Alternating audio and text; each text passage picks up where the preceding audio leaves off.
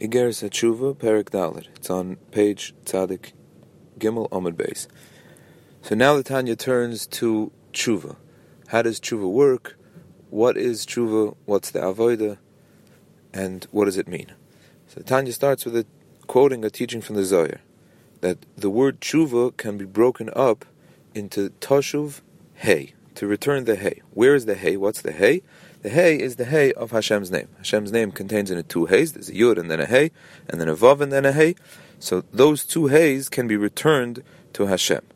And the Zohar Kodesh continues that it works that way, that there's two independent Heys. And therefore, there's two Tshuvas. There's Tshuva Ilah is the Hey Ilah. The Tshuva Tata is the Hey Tata. It means there's an upper tshuva and a lower tshuva. The lower tshuva is to return the last hey of Hashem's name to Hashem.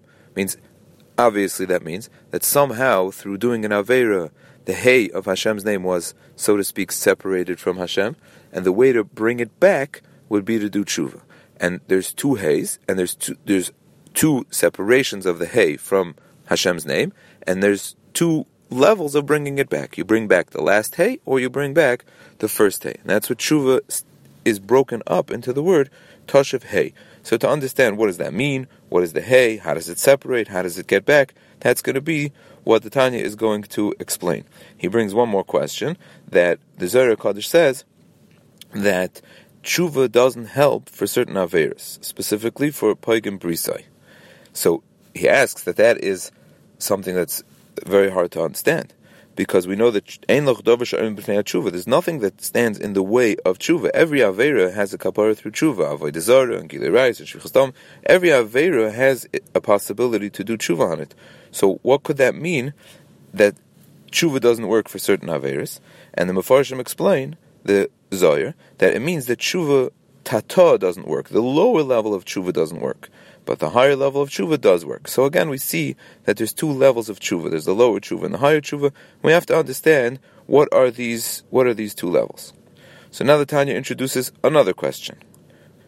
We know that in the Torah there's something called karis, and there's something called misa b'dei shemayim.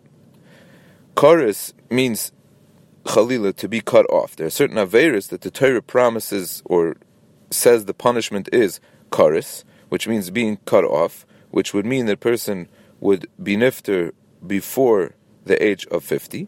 And then there's something called Misa B'dei Shemayim. Whenever the Torah says Misa, and it doesn't say that it's Misa B'dei Adam, or in different instances that the Torah specifies, there's Misa B'dei Shemayim. Means death by the hands of Shemayim, that a person it's decreed on them that they should die early, and early in this context means 60. So we have two numbers here. We have two numbers specified for certain averos, 50 and 60. And there's examples in the Torah of such a thing happening. Now the Tanya's question is, we see in every door, there are many people that wantonly and deliberately do things which should bring them this punishment of an early death, and they live long, sweet years. So how does that work? Well, what's going on with the Torah's promise that they will be cut off? With the Torah's promise that they will have this punishment, specifically of karis. He's also going to explain Misa B'dei Shemayim, but as we'll see, that there's a big focus on the word karis and being cut off. That's going to be in the explanation, and his question is that the Torah promises that such a thing is going to happen, and we see that it's not always true. How does that work? So the Tanya goes back to something that we learned in the Tanya inside in Perek Beis.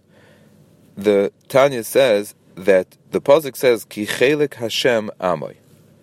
A piece of Hashem is His nation. Now, we always have to know the literal translation of the pasuk. The literal translation of the pasuk is Hashem's chelik, Hashem's portion in the world is His nation. But it's also can be read that chelik Hashem, a piece of Hashem, amoy, is His nation, which is the concept that we discussed in Perek Beis, that a neshama, a Yiddish neshama, is a small piece kevayachal of Hashem. It's a chelik elaka mimal.